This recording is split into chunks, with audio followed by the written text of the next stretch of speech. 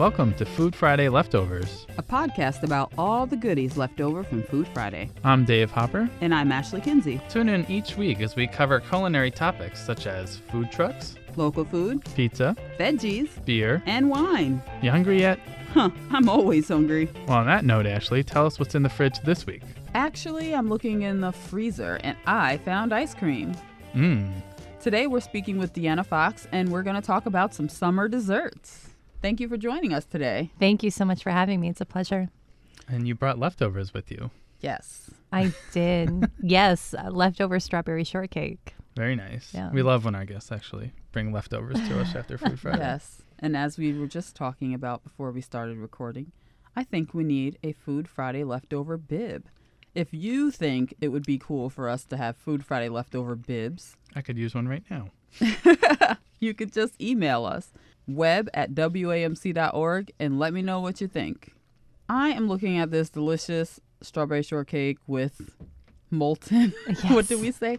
Molten ice cream. Ice cream. Yes. Our ice cream has melted a little bit since we started the Food Friday taping, but it's still delicious in every way, just not, it's now in liquid state. It's no longer in solid state. It's just a matter of physics. Well, the good Got thing a little about science that, going on here, Food Friday leftovers. Exactly. And it absorbs into the It does. shortcake part. Yes, that's why you gotta have a tougher shortcake, a little bit of a more dense crumb on your shortcake, so it can sop up all the juices from the berries and the liquid and the dairy from the ice cream. And there's a little dollop of creme fraiche on top too, just give it a little tang. So Yes, I love creme fraiche. me too. But I wanted to ask you a question about these kinds of desserts. Usually can pack on the calories, right? Mm-hmm. And summer is a time when everybody wants to have their summer body and they want to be, as healthy as they can be. I don't know what it is. It's something about the sun that makes people want to eat healthy. I don't get it. Fewer clothing, less clothing. Fewer Yes. clothing, Yes. yeah. Maybe that's what Can't it hide is. under the layers. But how do we make desserts lighter or even mix up the traditional recipe with some ingredients that'll make it seem a little bit more, I don't know. There's a lot of things that you can do. So the shortcake, the biscuit part, there isn't much that you can adapt there. It's a very basic recipe. You can't really change out different sugars and flours. A gluten-free flour isn't going to give you quite the same consistency, the same texture. But you can make a crumble topping and substitute out if you want something doughy and bready and chewy for texture, remove the shortcake, actual cake, the biscuit, and do something that's oats mixed with a little honey, maybe a little dried fruit maybe, or some nuts, some toasted almonds, some toasted walnuts, and maybe just a little bit of brown sugar just to help it kind of clump together, and a little bit of butter, and not much, a tablespoon here and a tablespoon there. Bake that at 400 just till it gets nice and crumbly on just a baking sheet, and then pull it out of the oven and crumble it up with your hands. And then you could add that almost like a granola onto the top of your dessert. Instead of using ice cream, you could use a really nice frozen yogurt, which there's some frozen yogurts where they're so good they're almost indistinguishable from actual ice cream. And the berries, if you want to stay away from using white sugar, just add a little bit of honey and make sure you get really fresh berries. Get them at the peak of season. If you want to get them when they're really fresh and then freeze them, that way you always have that high sugar content.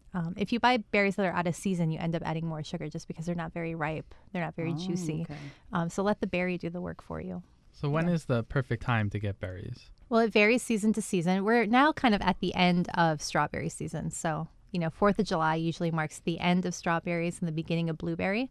So soon we'll be coming into blueberry season.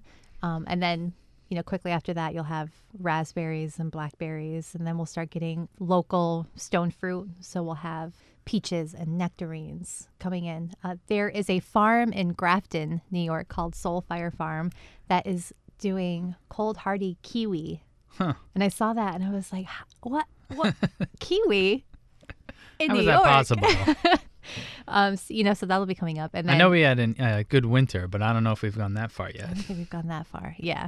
And then you'll have again in the fall, you'll have your some fall strawberries will start to reappear and fall raspberries will be there. And then you go into, your orchard fruits like apples and pears and quince. So it kind of, you follow the seasons. And then if you can freeze your fruit or preserve them somehow, you can eat them all year long, which is pretty great. What are stone fruits? I've never heard that before. Yeah, stone fruit is anything with a big pit in the middle. Oh, okay. So a nectarine, a plum, a peach, A pluot. a pluot. I'm learning so many new fruits here today. Stone fruit is great because it's very fleshy, it's very meaty, and so it's really great. It stands up to heat. It works great on a grill. So if you just cut them, you kind of cut around, almost like if you were doing an avocado, how you cut around an avocado pit, and just pop that pit out and then grill them. It just changes, it chars it, it changes the flavor. Which is pretty nice. I remember in the cast iron cooking episode that we recorded, you mentioned how when you char food, you're creating carbon and that affects the flavor. And it's so true. And then also you mentioned berries, which we talked about on our episode last week. So if you haven't had a chance to listen to that one, be sure to check that one out as well. But I'm excited for raspberries personally. Yeah. Another thing, just speaking really quickly on charred fruit, I love to char lemon. So I'll cut a lemon in half and char it on my grill and add that just over like fish, or add it into a cocktail, like a burnt lemon is fantastic. It just totally changes. It makes my little heart aflutter. It's so wonderful. I'll have to try that. But even, I'll do that with lime over fresh raspberries. Forget it. So good. So good. And So just a little bit of honey. Yeah. How do you grill them? Do you have a pan? Nope. Just You right just throw on them the right grill. on there? Okay. When I grill, I keep a little bowl of olive oil next to it, and I have a silicone pastry brush, and I use that's heat resistant. And I'll just kind of I'll oil up my grill grates so that things don't stick to them as much. And when the carbon forms on your fruit or on your meat, it actually creates its own release system. So it'll actually, if you're really pulling hard on your piece of meat or on your fruit to get it off, give it another minute. It's not ready to come off. And then if you come back to it, you'll find it. But just, with a little bit of olive oil, it'll be fine. Or I should vegetable probably oil. Yeah. clean my grill Yeah. one of these days. Step 1. Yeah. Step 1, clean grill. Step 2, do not dump entire bowl of olive oil into grill. Yeah, Yeah, don't do that. Don't do that. Yeah. Just Gently brush brush. with your pastry brush. Yeah. Heat resistant pastry brush, of course. Yeah, absolutely. It will come up on its own. You don't need to pull it off. Yeah, you'll always have a little bit of resistance, but if you're really having to pull, it's not ready. Give it another minute and come back to it, and it'll release off. Yeah. That's fine. I'm not done yet. I think that's a pretty good marker, though. I Yeah. mean, I learned that the hard way, trying to cook burgers or something on the grill, and then I'm like sawing away and it's broken apart. That happened Yeah. to me when I first started grilling when I was a teenager. This is a great tip to know for people who are maybe new at grilling, or maybe they just got a brand new grill. What do you prefer? Do you prefer charcoal or propane? I have both. When I'm just trying to cook something at home, like during the week, I use propane just because it's easy. It still gives a nice flavor. But, if there's certain things, if I'm doing ribs and I have all day to play with it, I'll do charcoal. And it's just it's really a matter of your personal preference. If I'm out like camping, or if I'm out in a public park, they have charcoal grills that you can use, and they're relatively shallow, so they do create heat pretty quickly. So it doesn't take that long to do up like burgers and dogs and that kind of thing. Throw some wood chips under there. Yeah. Perfect. Propane is really versatile, and you can do a lot of things really quickly on there. Yeah, for after work cooking, it's just, Yeah. I think propane is just easier. Easier. You use I just propane? want to eat. Yes, me too. I do. It's easy. You just go back, fill it up at the store, get another one. There and you go. back grilling you don't have to worry about getting it repeatedly. Yeah. And it's just me and my wife right now, so it Yeah. lasts us a long. I only get one a year. Yeah. Oh, wow. Yeah. That's great. Works great. Yeah. Too much hassle. Don't let Ray hear that. Well, you mentioned a grilled lemon or a grilled lime in a cocktail, and it made Yeah. me think, I wonder what desserts we can make that would be no bake Yeah. and have a base that has to do with, I don't know, wine. Yes. Sangria is kind of dessert in itself. Yeah. So you can make a big pitcher of sangria and you can snack on that all day. But you can make a wine granita, which is really good. So you would mix, I would do it with red wine. You could do white wine, but I would really like red wine. And you can mash that up with some raspberries or some darker berry fruit and a little bit of water.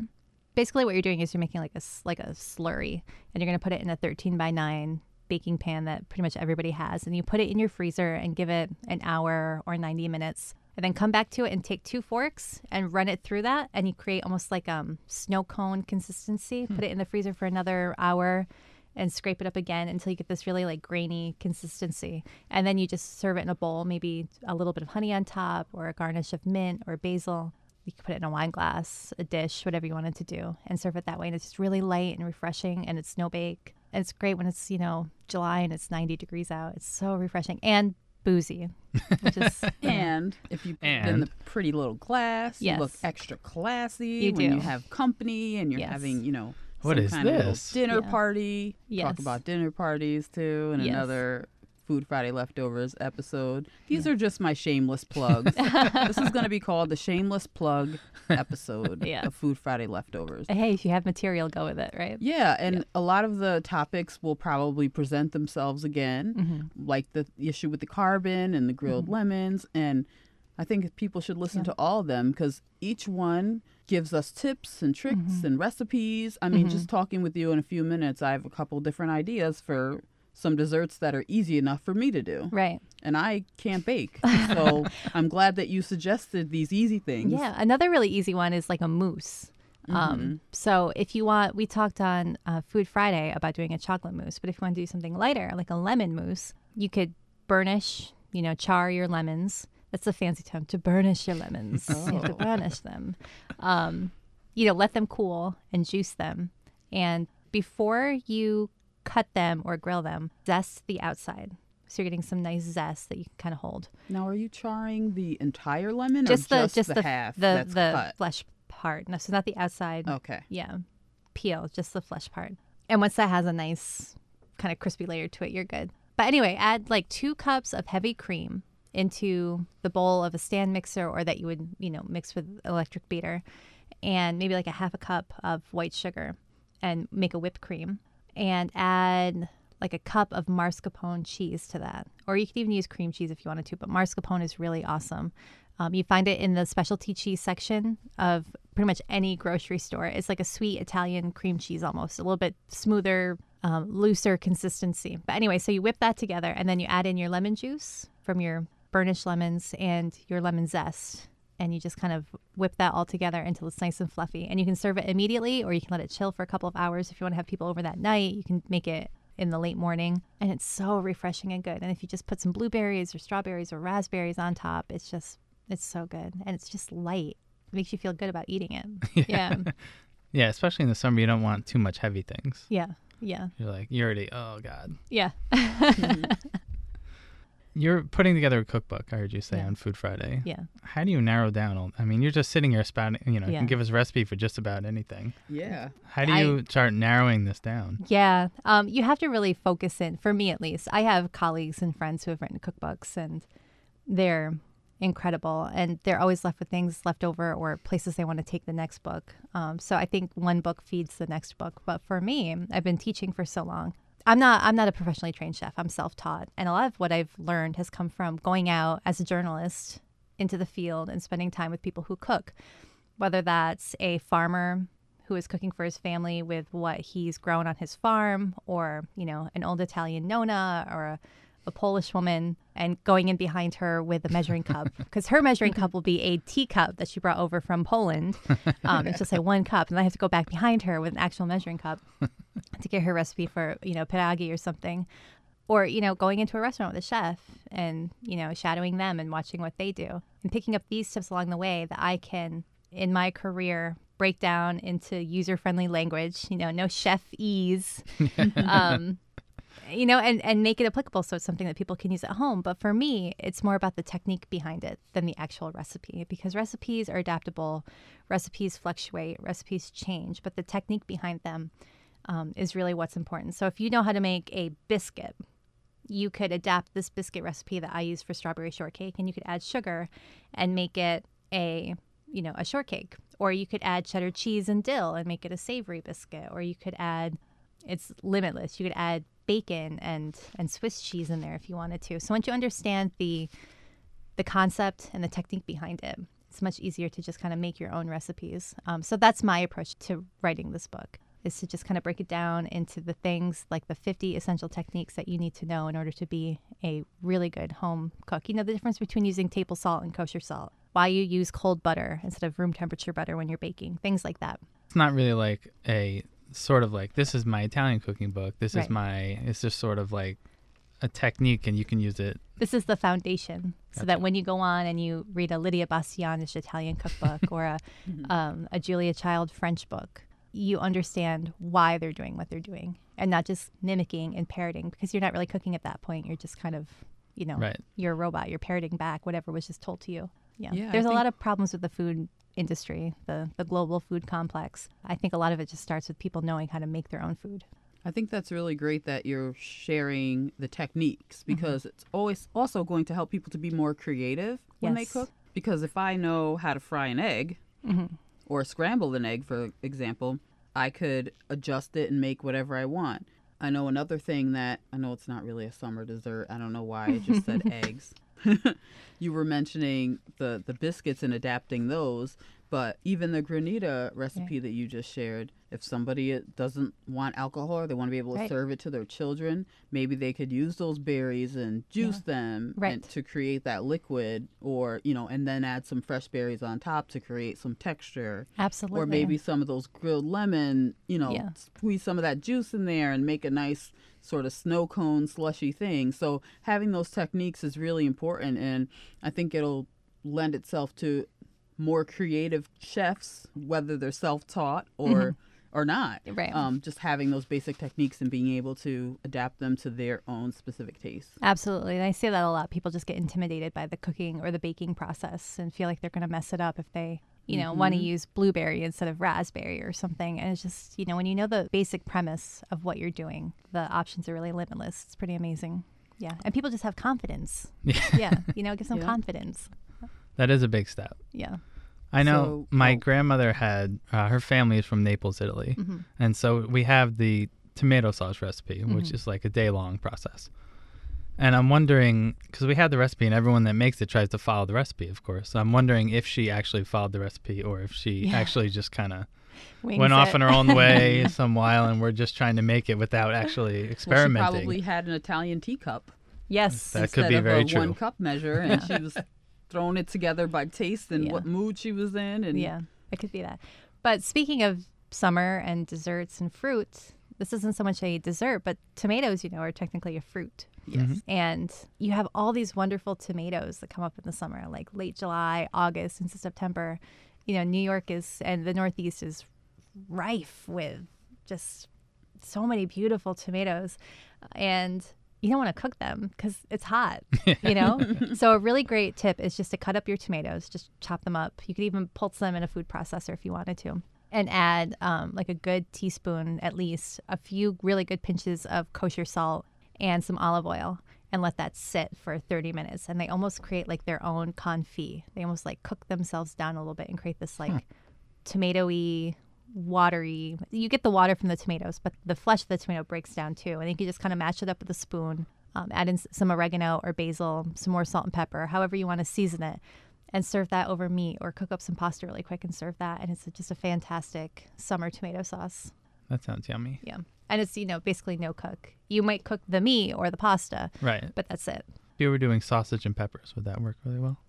It would. It wouldn't Maybe be. instead of peppers, put the tomato on them. Yeah. I mean, you can still grill your peppers if you wanted to. Yeah. It wouldn't be quite the same consistency, that really rich, thick tomato sauce. It would be a summer version of that, but it would be really delicious. Now I'm hungry. You know, or take that if you have some crusty bread, once you have that tomato in there, if you have some crusty bread that's starting to go stale, break it up into cubes, toss it in that, throw in some olives if you have them, and you have panzanella, which is a tomato bread salad, which is also no cook.